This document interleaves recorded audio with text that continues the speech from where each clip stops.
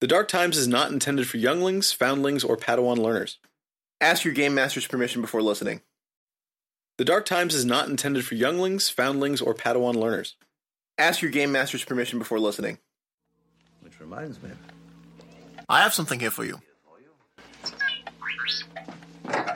Your father wanted you to listen to this show when you were old enough, but your uncle wouldn't allow it.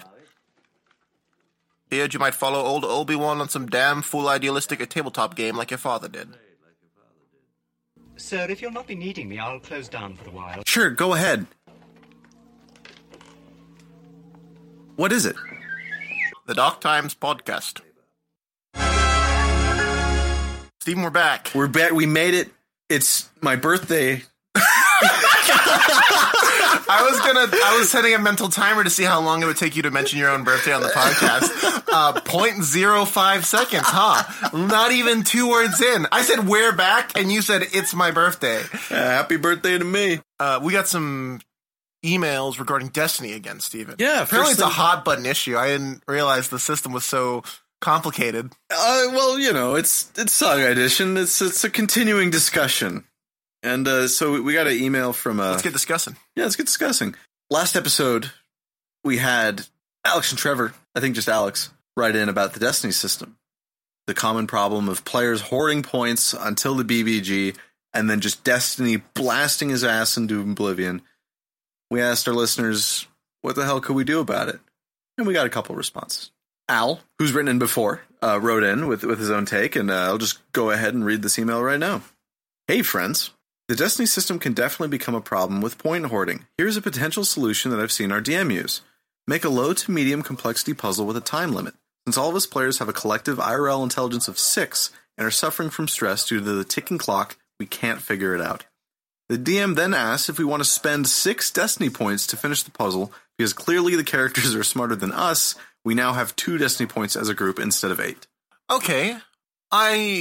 I don't want puzzles to feel like a chore for players. Does that make sense? Yeah. A puzzle that feels insurmountable isn't a very good puzzle to begin with.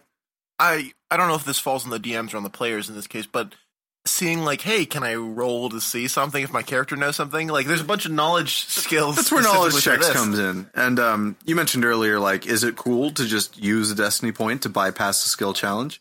That's obviously GM fiat. Yeah. And could work at your table if your GM allows that. I would say play the skill, do a skill challenge per se, play it out. Mm-hmm.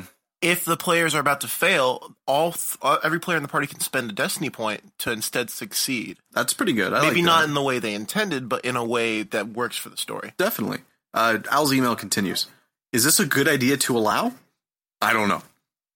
But I think the solution is giving the players more incentive to use their Destiny points. And even if you don't want to go to a homebrewed situation and have the Star Wars saga experience, there are things that are broken, and I don't think the intention of the Destiny system is to bank a lot of points for the right moment. This is by no means a jab at any DMs, but I think it is on them primarily to solve that in the difficulty of their campaigns, especially when using all official rules and the stat blocks that come with them. Looking at you, CL6 Commando.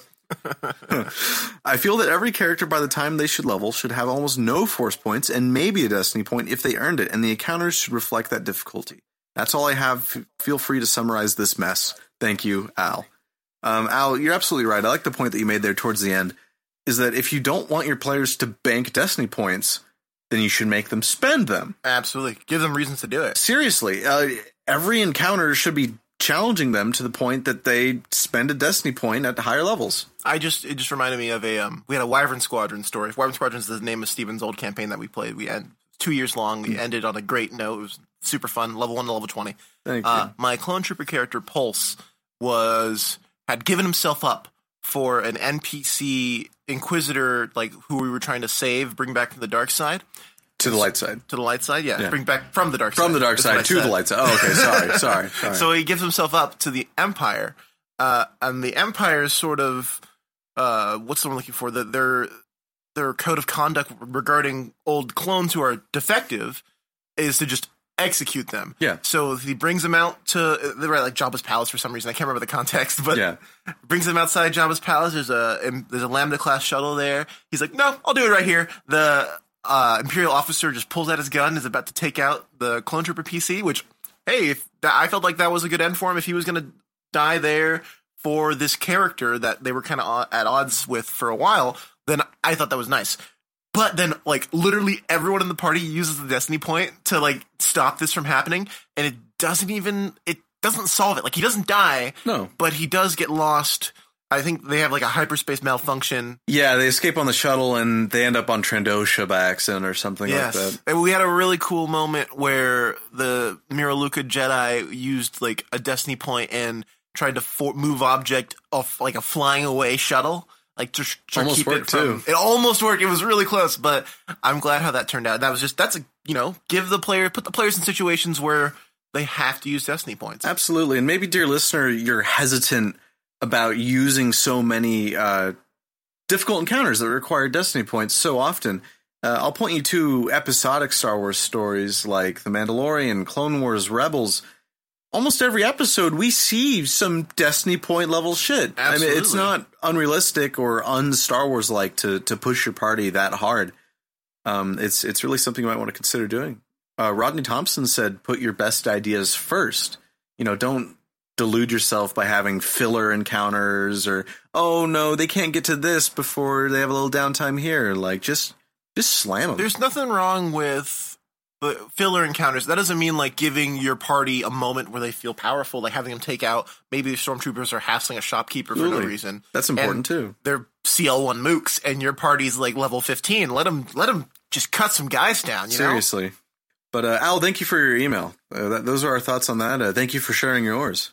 We had another email from DM Jeff from Rollmongers. Nice. Good to hear from Rollmongers. Shout out to Jeff and all the other Rollmongers. Yeah, we love their guys. They have a podcast going on right now. We Shot First. A It's Saga actual Edition play. podcast, Dawn of yeah. Defiance. Yeah. Oh, this is about that. Yeah. Paraphrasing to avoid Dawn of Defiance spoilers for anyone listening. Of course. In response to a player character using a destiny point to critically strike a BBEG, the BBEG used the destiny point to act out a turn and used the force grip power to deny the player character that action. Pretty cool. Wild, right? I think Yeah. it's cool. They made a use the force check, which is arguably better than using a destiny point just to negate the attack. I I'd just say. think that's more fun. I mean, Yeah. it might not be tactically better, but it's more fun. No, for seriously. players. And instead of just saying, oh, no, he spends a destiny point, attack misses. Sorry. He says, no, destiny point to change his turn order and attempt a force grip. That's way more interesting than, Absolutely. sorry, no attack. And then in response to that, another Jedi player character uses rebuke, improved rebuke Of to course. cancel the force grip. See, that's already way more dynamic. There's dice rolling. There's a back and forth kind of ping pong. What's the word I'm looking for? A good rapport. Rapport, instead of just saying the attack misses. I mean, if you're, I don't think DMs should just be saying the attack misses. They should be saying stuff Yeah, more of flavor course. than that. But yeah, there's some ideas that we heard about recalling Destiny. If you have something we didn't mention or something that you think you do better Yeah, than please. us, then absolutely read in. If you have something to contribute to this conversation, please write in. As always, this is a community podcast. Anything you want us to talk about on the show, send it right in. Whether that's a build, a house rule, or just want to say hello, we love it. Hello there, even. Hello there. Let's get into the meat of this, Steven. We're back in the meat. It's quite a meaty episode, Sam. If you were hoping for beef, well, I'm dishing it We up. got chicken. Sam, my players never know the difference between all the shit that can blow up in Suosi. We got grenades, we got mines, we got explosives. The refresher after a Wookiee uses it. Each are actually distinct categories of equipment. Players most often think that explosives is merely an umbrella term that includes mines and grenades. Some talents actually do treat it like that. But I've found it's easier to understand them as distinct categories of equipment. For example, let's start with grenades. Grenades, Sam. You chuck it, it goes boom. Like, come on. It doesn't get any easier than that. These are meant to be used in the heat of combat. We'll compare the other use cases for mines and explosives later, but these ones are no preparation. Shit's hitting the fan immediately. You need an explosion now. Grenades are simple weapons, thrown weapons, and area attacks. Always. It's your attack roll plus your dex mod. It's a thrown weapon. So since it's a simple weapon, that means most player characters are going to be every proficient. player character should be proficient. I struggle to think of someone who doesn't have simple weapon proficiency. Reprogrammed it away as a droid. Oh, I don't need it. of course. And Sam, I know what you're thinking. Attack roll plus dex mod? Can I put some muscle behind that shit? Like, I played Little League Baseball. I had to chuck that shit from, right field. That wasn't very good. They put me in the outfield. I could swing a bat like a motherfucker, though. The home run record in my Little League back home. Okay. Anyway, back to Star Wars. The mighty throw feat, pointed out to me by the ever wise, ever smart Lil Literalist, pointed out that you can take the mighty throw feat, prerequisite strength of 13. You can add your strength mod in addition to your dex mod, your ranged attack bonus when it comes to using thrown weapons. Oh yeah, you didn't know about this? They stack? Yeah, they just stack. It's not an either or? No. That's Mighty throw, insane. strength 13. Add your strength mod on top of your dex mod for your ranged attack bonus for thrown weapons, including grenades. Oh, also, you increase the length of each range category by a number of squares equal to your strength mod. That's incredible. That's pretty good. You'll be striking out those little leaguers in no time. With grenades. Timmy, no! It's an area attack, like I said, so full damage on hit, half damage on miss. We all know this dance. They're usually burst weapons. There's exceptions, but overwhelmingly the majority of grenades are burst. That means you choose the crosshairs on a map, a corner. A 2-square burst is a 2-square radius from that corner. So, Yeah. choose a corner on a square, Exactly, 2-square. Okay, yeah. cool, you got it, yeah. It's an audio format, so I can't really... Imagine a square. Yeah. That's one square on the map. Yeah. Now imagine 3 other squares next to it, and then there's a corner where they all meet. It looks like a crosshair. Shit. Real theater of the mind in this episode. That reminds me, actually. The area attacks page on the wiki has an excellent diagram for all the different types of area attacks. Honestly, please go there. Stop listening to me now. Stop. Pause the episode. Pause it right now. Go look at it. Are you back? Okay, yet? come back. Are you back? Okay, cool. We can continue. Yeah. You've caught up. Yeah, glad you're back. We'll go ahead and You've get done started. the required reading. Grenades have tight weapon ranges, man. Your range penalties start after 6 squares. I wrote down here in my notes, youch. Because that's gonna suck, man. Technical term. Yeah. For yeesh and ouch. Absolutely. Anything that should help your weapon ranges should apply here. Any sort of feat or talent you have that improves that. Like point blank shot, I think should improve point blank throws here. Maybe. What about precise shot? -5. Let me for check the throwing. wording for precise shot. -5 for shooting to melee. Oh, But well, since I'm not with shooting when I throw a grenades, grenade. You're not grenades. You're not aiming at characters. You're aiming at a space on the map. Why? What are you making that face for?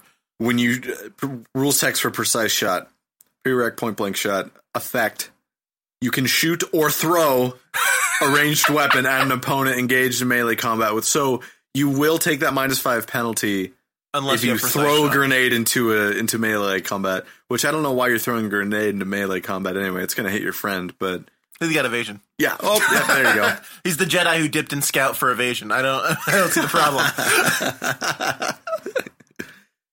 I gathered a couple grenades here that I thought were notable because I feel like everyone can imagine what like a frag grenade does or a thermal detonator, but here's a couple that maybe you overlooked.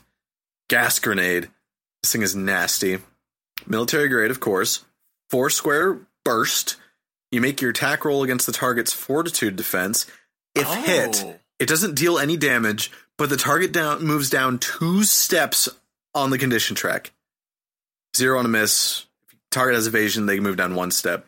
Just straight up down 1 step. And just like a smoke grenade, the burst radius provides concealment as well. The smoke dissipates at the end of the attacker's next turn. Would you say a species that has like a gas mask or anything like that would be immune to this kind of attack? I'd say so. I think it's covered in the specifics of things like the Keldor's breath mask. Yeah. Or really anyone wearing a breath mask anyway. Also, yeah. Great way around. It's a nasty grenade, but of course you can pick up a breath mask for 200 credits and be immune to this. It's great to use against player characters. I'd say, yeah. I mean, the tank's got a big health pool, but their fortune's fortitude defense might be pretty big also, but Yeah. no one's expecting a -2 to the condition track off the bat. I avoided using these for a while because I didn't have the guts to tell you guys oh yeah, it just moves you down 2 steps the condition track. If you use these on us early on, we would fucking buy gas masks immediately. We'd been like, nope, no, not taking a chance here. No one would blame you. I mean, isn't there a mask in the utility belt? I think No, there there's isn't. not. But a great thing to get to put in one of those spare slots, I think, on the utility Or I think belt. if you have armor with emplacement points, you can do do a integrated equipment. Yeah, breath exactly. mask. Yeah, absolutely. Actually, the Phase 2 clone armor has that built in. Oh, very cool. Sorry, you got other grenades here. Yeah, sorry. There's another grenade I want to talk about. Flash canister. It's a 3-square burst. You roll against reflex defense, like most grenades. Hit creatures take no damage, but all targets have total concealment against them until the start of the attacker's next turn. And they're only restricted. They're not military grade like the gas grenades, so these are relatively easier to get. Wow, okay. Yeah, that would fuck people up. Seriously, great for making a sudden escape, too. I'm thinking kind of Ninja Dust style. Maybe I'm imagining a grenadier, bounty hunter character. Oh, That's what I'm imagining. Chucky. Chucky Throne. Chucky Throne! Fuck you, that's funny. Someone build Chucky Throne and send him in, please. We'll feature him. Grenades rock because everyone can use them. They require no specialization to be effective and can grant virtually anyone the ability to make powerful area attacks. The wide variety of grenades makes them adaptable to many adversaries. Bye, mooks. Yeah, fucking bon voyage. Bon voyage. Mines, dude. Yeah. So this ain't no Minecraft shit. These are real explosives, so grow up. Heavy shit. It's some heavy shit, okay? Like you might expect, mines are designed to be placed on the ground and hidden from sight. Placing one is a full round action that takes no check. No check, Sam. Don't let your GM make you roll mechanics for placing a mine. Though don't make a scene at the table either. That's no good. My build. My build. No, we don't. I don't think we need to do another player etiquette episode anytime soon. But yeah, save it for the end of the session if you got a problem with We're going to pivot to a player etiquette podcast. Noticing a mine, you take a -5 penalty on your perception check. Most of them are quite small, so the DC for finding them tends to be around 10 or so. Stationary object, 10, 15. Oh, I have it written down right here. Unless otherwise specified, the perception DC for a tiny object, most mines, is 15. Though many mines have a listed perception DC. More on that later. Mines are a little fraught.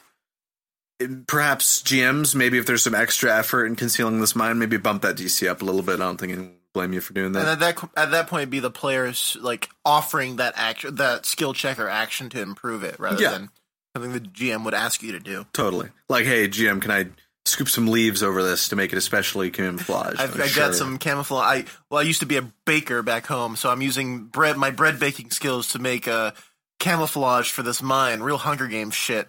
You know, if someone managed to tell me that with a straight face, I'd probably give them a +2. Since I've got the fucking culinary skill, I can. Yeah, my baker skills are really coming out in this military ordinance. Yeah, if they could Wow, say Hunger Games is weird, huh? You remember when they did that in Hunger Games? Oh man.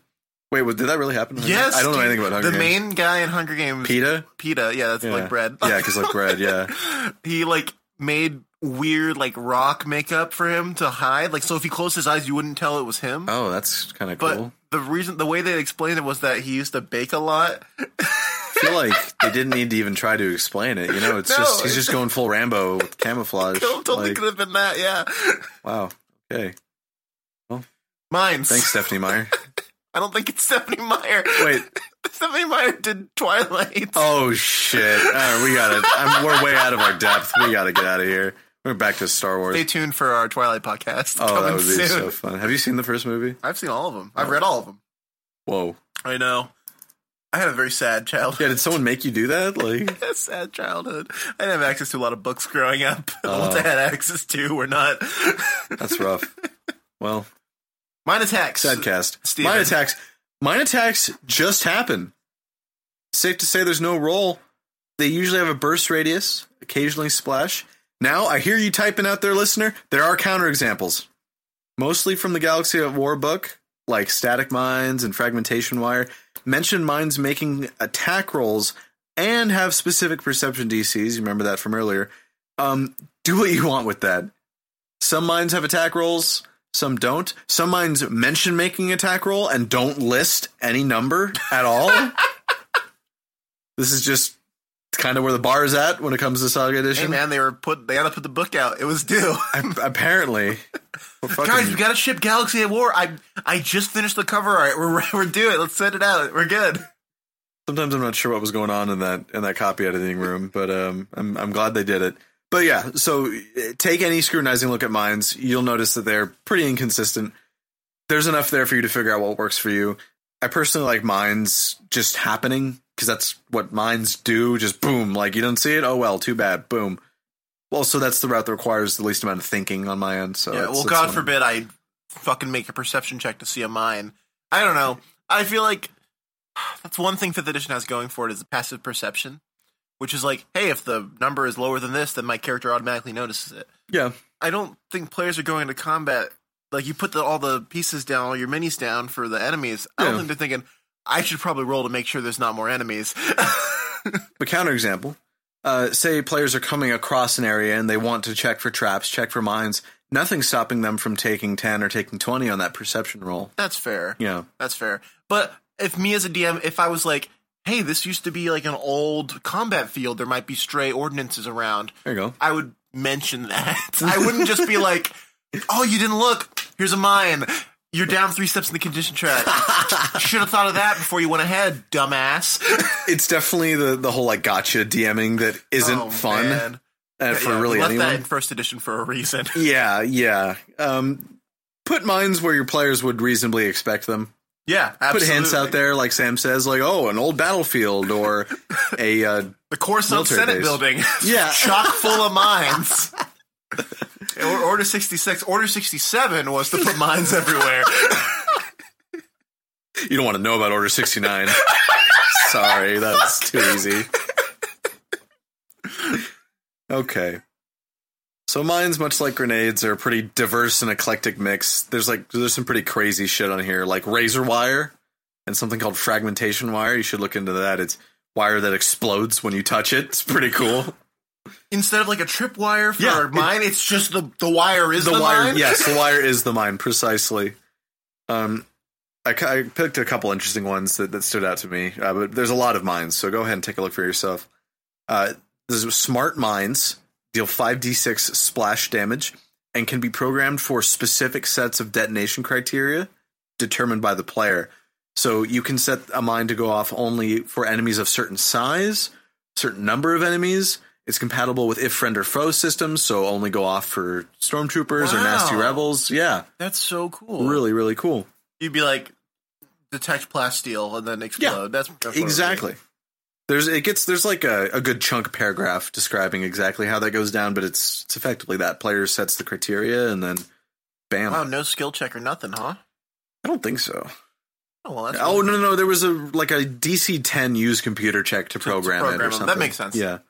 There's a holster lift inhibitor. This one I thought was very cool, very sci-fi. Deals 3d10 times 2 ion damage. Got a +10 attack roll. It's on par with like an ion cannon from a starship. It reduces the vehicle's speed by half upon hitting it, and it operates continuously for up to 2 months in the ground. That was a random-ass detail. Yeah, the other mines don't have like shelf life. Yeah, it's pretty crazy. Oh, they're still... Mom, I have some orbital mines in the pantry. Are they still good? Well, what's the date say? Well, it was from 2 months from when I put it down, so I don't know. That is a weird fact they would just add in there. Yeah, I mean, it's like... It kind of paints the picture of like the old abandoned like Clone Wars battlefield where... Oh, sorry, let me roll for when they put this mine down 2 months ago. I don't know. I just feel like just ignore that, to be honest.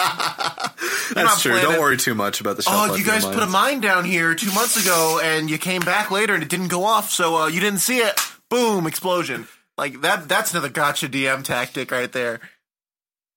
It's shit like that makes it easy. Gosh. Mines are perfect when the party has a time advantage over the enemy. Players can get very creative when prepping for an Imperial patrol, passing through an area. Much like grenades, there's a mine for dealing with just about any type of enemy. I was surprised by the mines. Like, I was looking them over, I was like, holy fucking shit, there's some weird mines. Yeah, I mean, you mentioned it, razor wire and detonate and wire fragmentation wire. Yeah. Wild stuff. Sam, we're at explosives. Explosives are the most, like, premeditated option here. They require the most amount of prep, most amount of sneaking around. Go into that in a sec. Explosives require a mechanics check, and the results of that check determine damage output, among other factors. They're designed to detonate with considerable force under a very tight area, much like real-world demolition ordnance. You've seen the videos online of them dropping a building in Beijing or something. That's all done with basically C4, a tremendous amount of force applied to very, very small points on the structure. Keep it from blowing out and destroying the adjacent buildings and Precisely. stuff. Precisely. And it's also just a more efficient use of that kinetic energy. But we'll, that's beyond the scope of the That's for the construction podcast. Yeah, that's for the patrons. God, we got a lot of spin-off podcasts. I still want to do a Seinfeld podcast. I'm telling you, if that Star Trek, if people ask for the Star Trek podcast, we would do it for the patrons for sure. Yeah, that's the thing. Sam and I were talking about that. If you guys want us to talk about anything else and have ideas, send it our way. Maybe we'll do it Patreon exclusive. I'm telling you, 10 minutes of Star Trek podcast a week, I could do that. I could do it easy. Half an hour a month, maybe, something like that. Yeah. That'd be fun. Sorry, I didn't mean to derail us with different podcast ideas. So there's the handle explosives action. This was referenced earlier. Setting a detonator and placing an explosive or disarming an explosive is a full round action. Yeah, it's good they called it handle explosives. Yeah, handle. You can do either or with this. It's great. It's a great use of language in Swissy. Who would have thought? Connecting a detonator to an explosive requires a DC 10 check. Failure means the explosive fails to go off as planned. Failure by 10 or more means the explosive goes off as the detonator is being installed. That means it blows up in your face. You can use a security kit with a DC 15 mechanics check to disable an explosive set to detonate. Failure means you fail to disarm the explosive, fail by 5 or more, and the explosive detonates. Right here where it says failure means you fail to disarm the explosive, don't let them fail that more than like twice before it just explodes or some other consequence happens. It doesn't say how long it takes to try to disarm a bomb with a security kit, but it should take, like... It should be a full round action also, right? I mean, at least... Oh, no, that's right. I already did say that. Make sure there's consequences for failing that check, whether it's wasted time... I mean, you lose a whole turn. And you lose a whole turn. Insane. Yeah. Alternatively, and this is where it gets crazy, you probably heard that... Wait, Steven, fail a DC 10 check by 10 or more? What does that mean? Well, hear this. Alternatively, you can make an explosive more difficult to disarm by voluntarily raising the DC to set it. The DC to set the explosive is 5 less than the disarm DC you choose. Ergo, setting the disarm DC to 20 means it's a DC 15 to successfully place. That makes sense, Sam? Yeah. Okay, cool. Separately, the GM makes a secret check, results unbeknownst to players. On a 15, the explosion ignores the damage reduction of the object it's attached to. Big deal.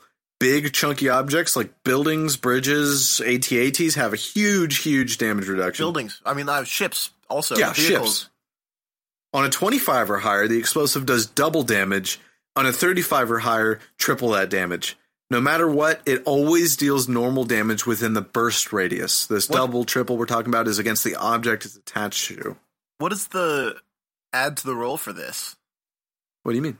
Like, I'm rolling it. So, how do I roll a 35? If the GM's making a secret roll, what are they adding to this roll for this? Oh, that's a great question. It's the bomb placer's mechanics modifier. Oh, okay, the GM rolls that. That's wild. That's so cool. A very rare example of a secret check in Swissy. Rules is written, at least. Yeah. We all love our secret check home rules. Absolutely. To save time, I've looped this in with the bomb placer's initial roll. There's 2 rolls we're talking about here. The one to arm the bomb for the player, and the one the secret one for the GM makes to determine damage. I've combined those into one roll. Yeah, that's totally fair. You lose the secret nature of that, I guess, if you don't... And then it's good for players to feel like if they're skill-focused mechanics, you know? Exactly. And it does remove the secrecy a little bit because they see how good their roll was. But if you just don't tell them the information about the double, tripling damage, then they won't know until you tell them. And if they found out from listening to this podcast, you can feign complaints to our inbox. Good Lord above, take 10 or 20 here. You can. Yeah. I mean, if you're placing explosives, you probably have plenty of time. I hope so. Dear God. Yeah, let's hope your noble has been hamming it up on the Senate building, yeah, so you can place the explosives. I don't know why. You know what? Actually, there is a Clone Wars episode where they do exactly something like that. Yeah, the more I think common example would be Return of the Jedi. Han and the Commandos placing explosives in the Imperial bunker. Yes, they had plenty of time to do that, but not unlimited time. If you recall, they got caught. It was kind of a big deal. Yeah, I mean, it almost ended the rebellion. You know, we get an iconic "You rebel scum" line out of that. So funny. And Disney's been milking it ever since. Oh, man, remember Finn? Oh my God, Phasma being like, "You were always scum." He's like, "Yeah, rebel scum." Like you've been the Resistance for 10 years. I was like, it hasn't been the rebellion for a while. Man, I watched that and I was like, oh, that was a Hollywood moment if I ever saw it. Jesus, okay. Like I know what I'm sitting here watching. All the 40-year-old dads like soy facing in the audience. Don't say soy face on our podcast. I love Wojaks. They're just really funny. Yeah, they're great. We'll tune in for the Wojak podcast. Okay, so onto the hardware. The stuff that matters. Yeah, I don't care. Show me the fucking Mustang of explosives. Okay, all right. There's only a small handful of things that qualify as explosives. Explosive charges are here. 1,500 credits, 10d6 damage, that is. Only restricted availability? That's pretty fun. I think that's because they're also meant for like construction-related purposes, but restricted is pretty fun. That's when it's explosive charges or a flamethrower, you know, it's... Yeah, I mean... Shit, if you got players who can do the black market stuff, get restricted items real easily. I have a great idea for an encounter of a party raiding like an abandoned construction site to get some explosive charges. That sounds sick as hell. Some real rebel cell shit. The explosive charge is the big boy for big jobs. This is a shit that Han used on Endor to destroy that Imperial bunker. This is for taking out hard points, buildings, ships, vehicles, whatever you want. There's some... Tunnels. Yeah, tunnels. Ooh, collapsing tunnels on some imps. Classic. Poof. Sheesh. Shush. Whoosh. Shoosh. Shoosh. There's Detonite. 500 credits. 5d6. Also restricted. Smaller C4 style. This is for busting down doors, several support beams, something like that. All that good stuff. Explosives are like this, like using Detonite to breach like rooms and stuff. Yeah. Really good for making like tiered encounters. Like you have different phases of the heist. The heist has different phases and stuff. It's super fun. Precisely. And then for extra precision, there's Detonite Cord. This is kind of like that fragmentation wire I was talking about earlier. It's a cord of the same stuff of Detonite, which is understood to be like a C4 plastic stable explosive. 100 credits gets you 6 squares of length. 1,000 credits. Oh, sorry. Wow, I misread that. 100 credits for 6 squares of length. That's a good deal. It's on sale this week. We're doing a sale on Detonite Cord. A Dexter Jetster for some reason. I don't know why it was Dexter. Oh, you know, he's got his other business in the back.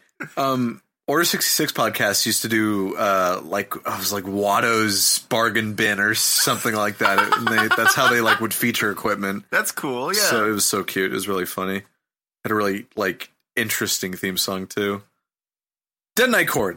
1,000 credits for 6 squares length. 4d6 damage. You get a +5 bonus to that secret GM check for determining how much DR to ignore here. Good for even more precise destruction over a larger area. Wrap that shit around the leg of an unattended AT-AT so it can't bother you later. Go fucking crazy. It's weird that this is also restricted. Yeah. This feels like it has way more military application than normal Detonite does. I have to agree. Of course, just because something's restricted doesn't mean your player shouldn't be under scrutiny from authorities for possessing something. Oh, absolutely.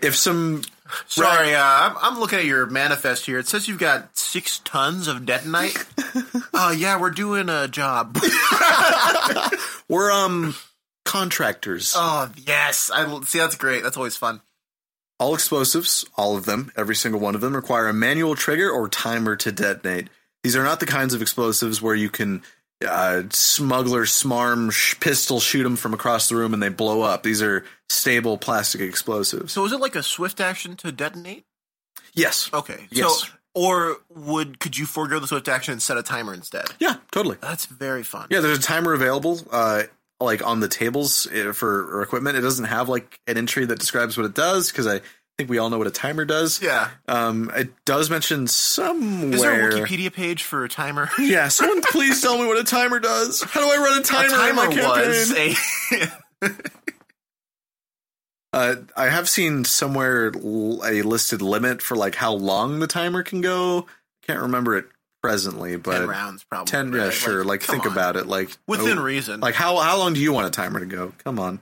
But then again, if it's explosives for like handling destruction of buildings and stuff, then maybe 5 minutes. Yeah, maybe a good amount of time. Clear the area. But you can also double the number of explosives to add 2 damage die. For example, 2 blocks of detonite deal 7d6 points of damage, while 4 blocks of detonite, well, that gets you 96 points of damage. Okay. Yeah. That's very similar to fighter groups. Totally. In Swissy, yeah. Very, very similar kind of math going on. All right, so explosives are a bit much, Sam. They're a little confusing, so I wanted to break it down step by step with you as my player. Okay. You have a mechanics check of +10. You're tasked with the destruction of a vital Republic fuel pump at the height of the Clone Wars. What's my motivation? You're a separatist. Okay. Am I like, all right, am I a human separatist? You can be whatever you want. Okay. Can I take 20? We'll get there. Okay. You found your quarry. You're all alone. You're on a stealth mission. You got a single explosive charge. What's your disarm DC that you're choosing? The fuel pump. They're not going to be looking for explosives. So I'll probably do a disarm DC of 25. Cool. So to set the explosive, you need to succeed on a mechanics check of 20. I'm going to take 10. Very well. You aren't under stress. You aren't at risk. There's no enemies around. You successfully snuck into this Republic fuel depot. Take 10. Success. I'll make my secret roll now to determine how much damage you do. Chief, that's a nat 20. Yeah! Is that triple damage? So for a total of 30... Well, no, 35 is triple damage. But hey, you're ignoring DR and dealing double damage. Pretty good. So let's see. After you retreat to a safe distance, a single explosive charge, dealing 10d6 damage times 2.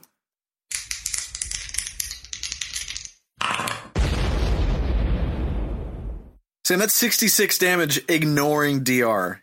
You've crippled that fuel depot. Oh, that's good. That's another hit to the Republic. You know what? For the freedom of Mandalore. Nice. Explosives are a great way to eliminate enemy hardpoints and fit perfectly into a sneaky sabotage skill challenge. Get the bomb into the enemy base. Classic. They aren't hard to get. They require little effort to be extremely effective. Again, your party techie can do these no problem. They also require little effort to be extremely creative in their use. Exactly. Got to be able to think to use these shits.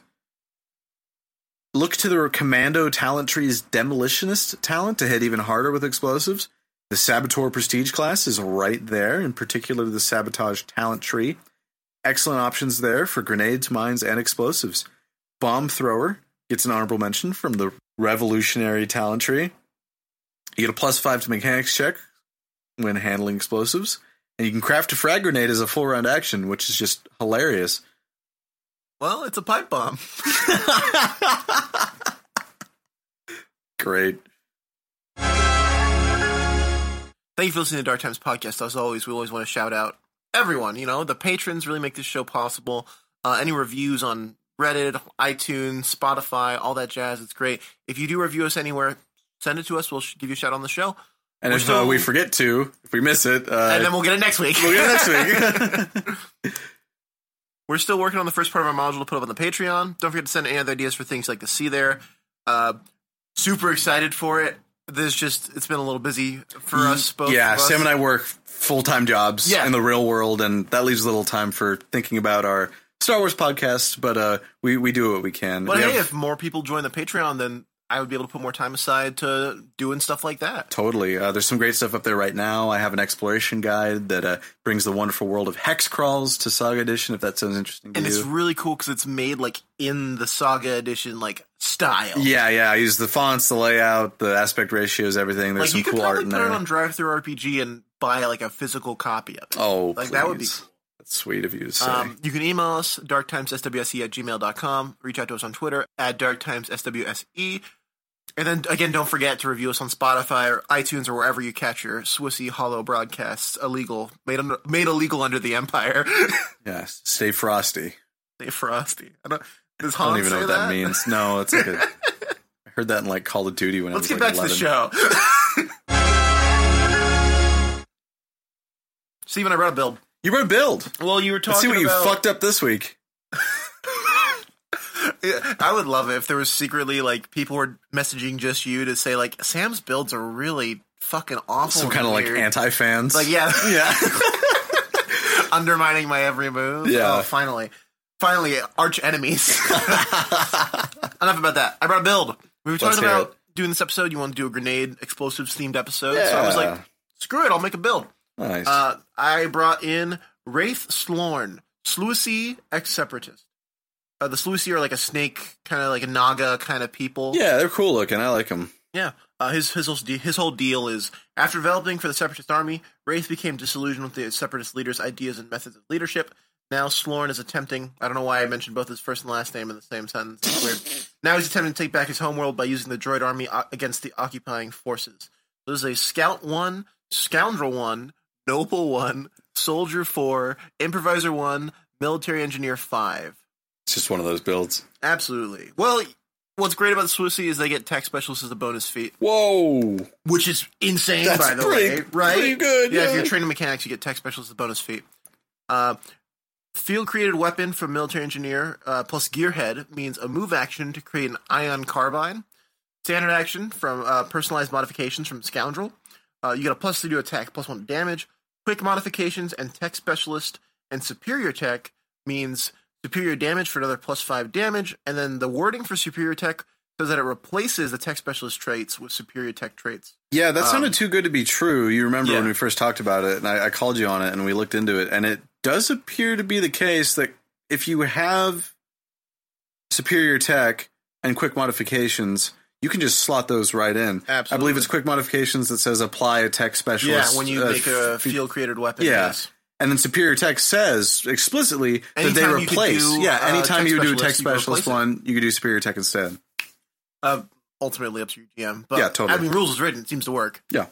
Exceptional skills mechanics. I love the exceptional skills from Superior Skills talent tree. You know, I hadn't paid much attention to the superior skills talent tree. I think everyone, not everyone, but many folks made that same mistake.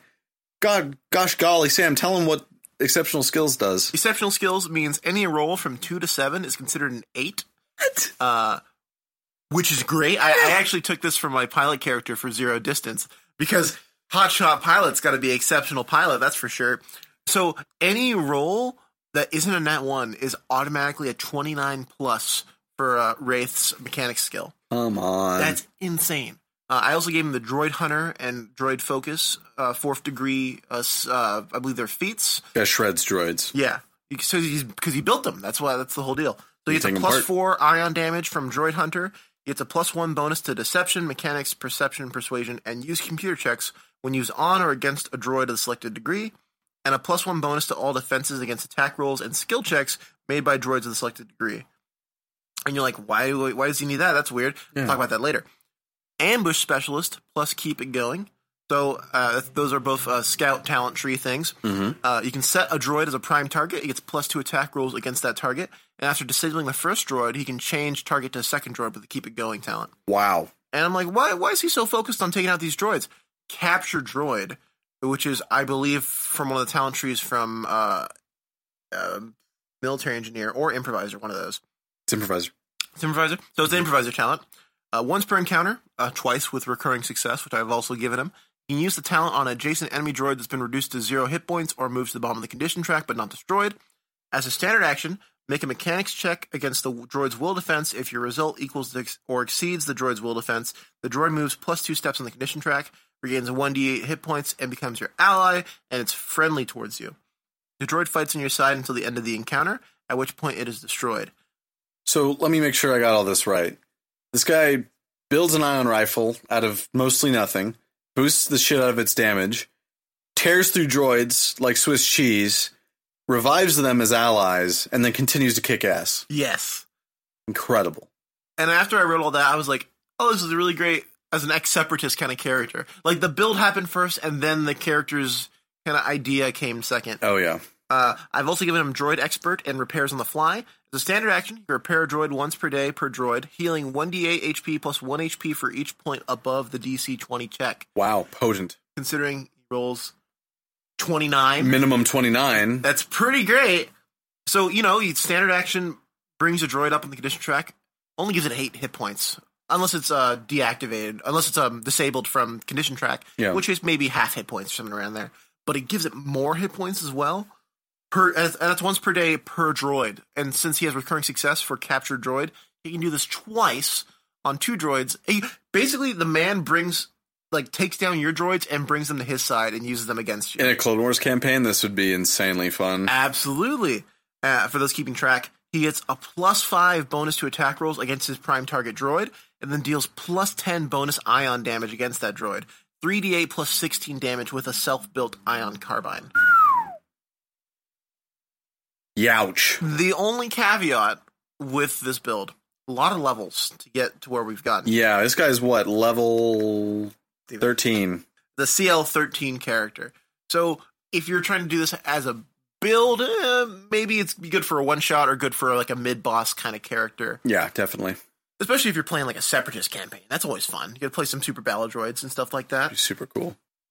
It took a lot of levels to get here, but I think it's a really cool concept that highlights some less popular prestige classes, military engineer. And it's similar to what BD does in Fallen Order, which I think is really cool. Sick. One thing I noticed while making this build, it's really weird that you can't jury-rig droids. Wonder why. Because it's overpowered, probably, right? Yeah, definitely. Yeah. But if you could jury-rig droids, this build would go a whole different direction. It would be insanely good. It'd be too good, probably, for a CL13 character.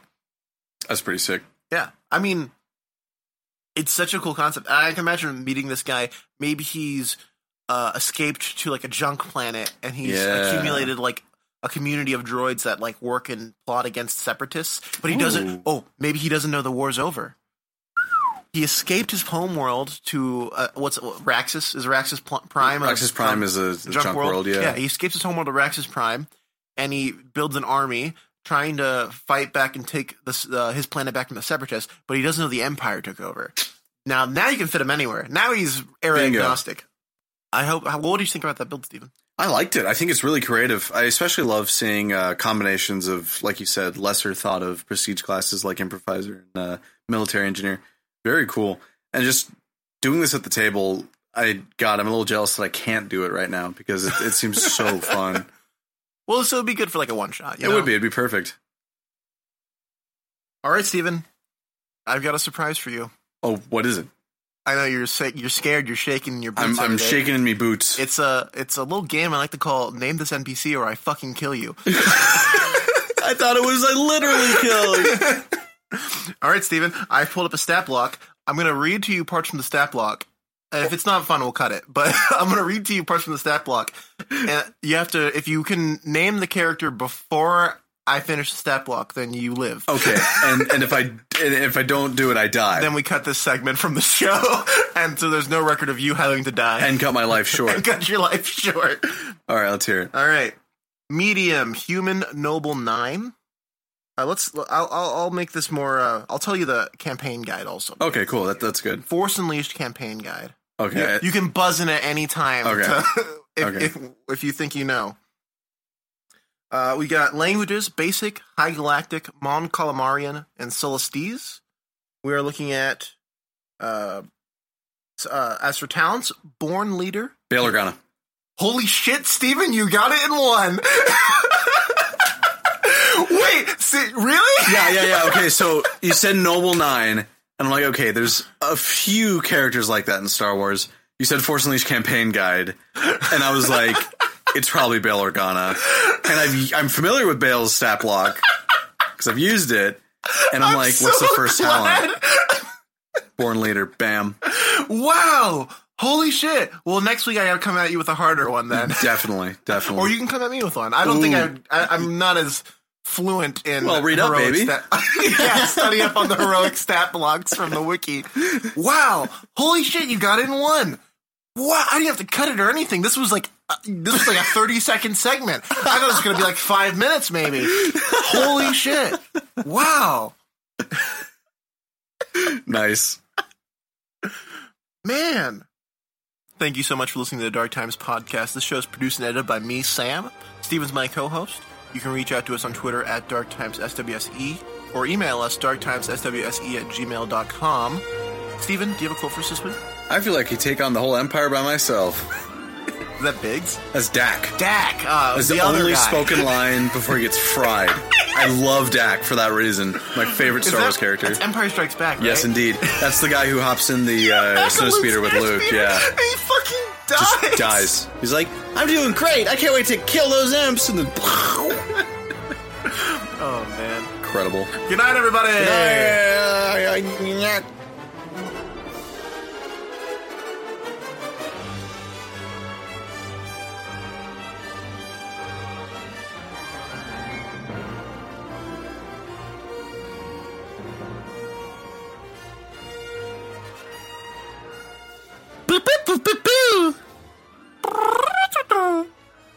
Very trilling. I like that.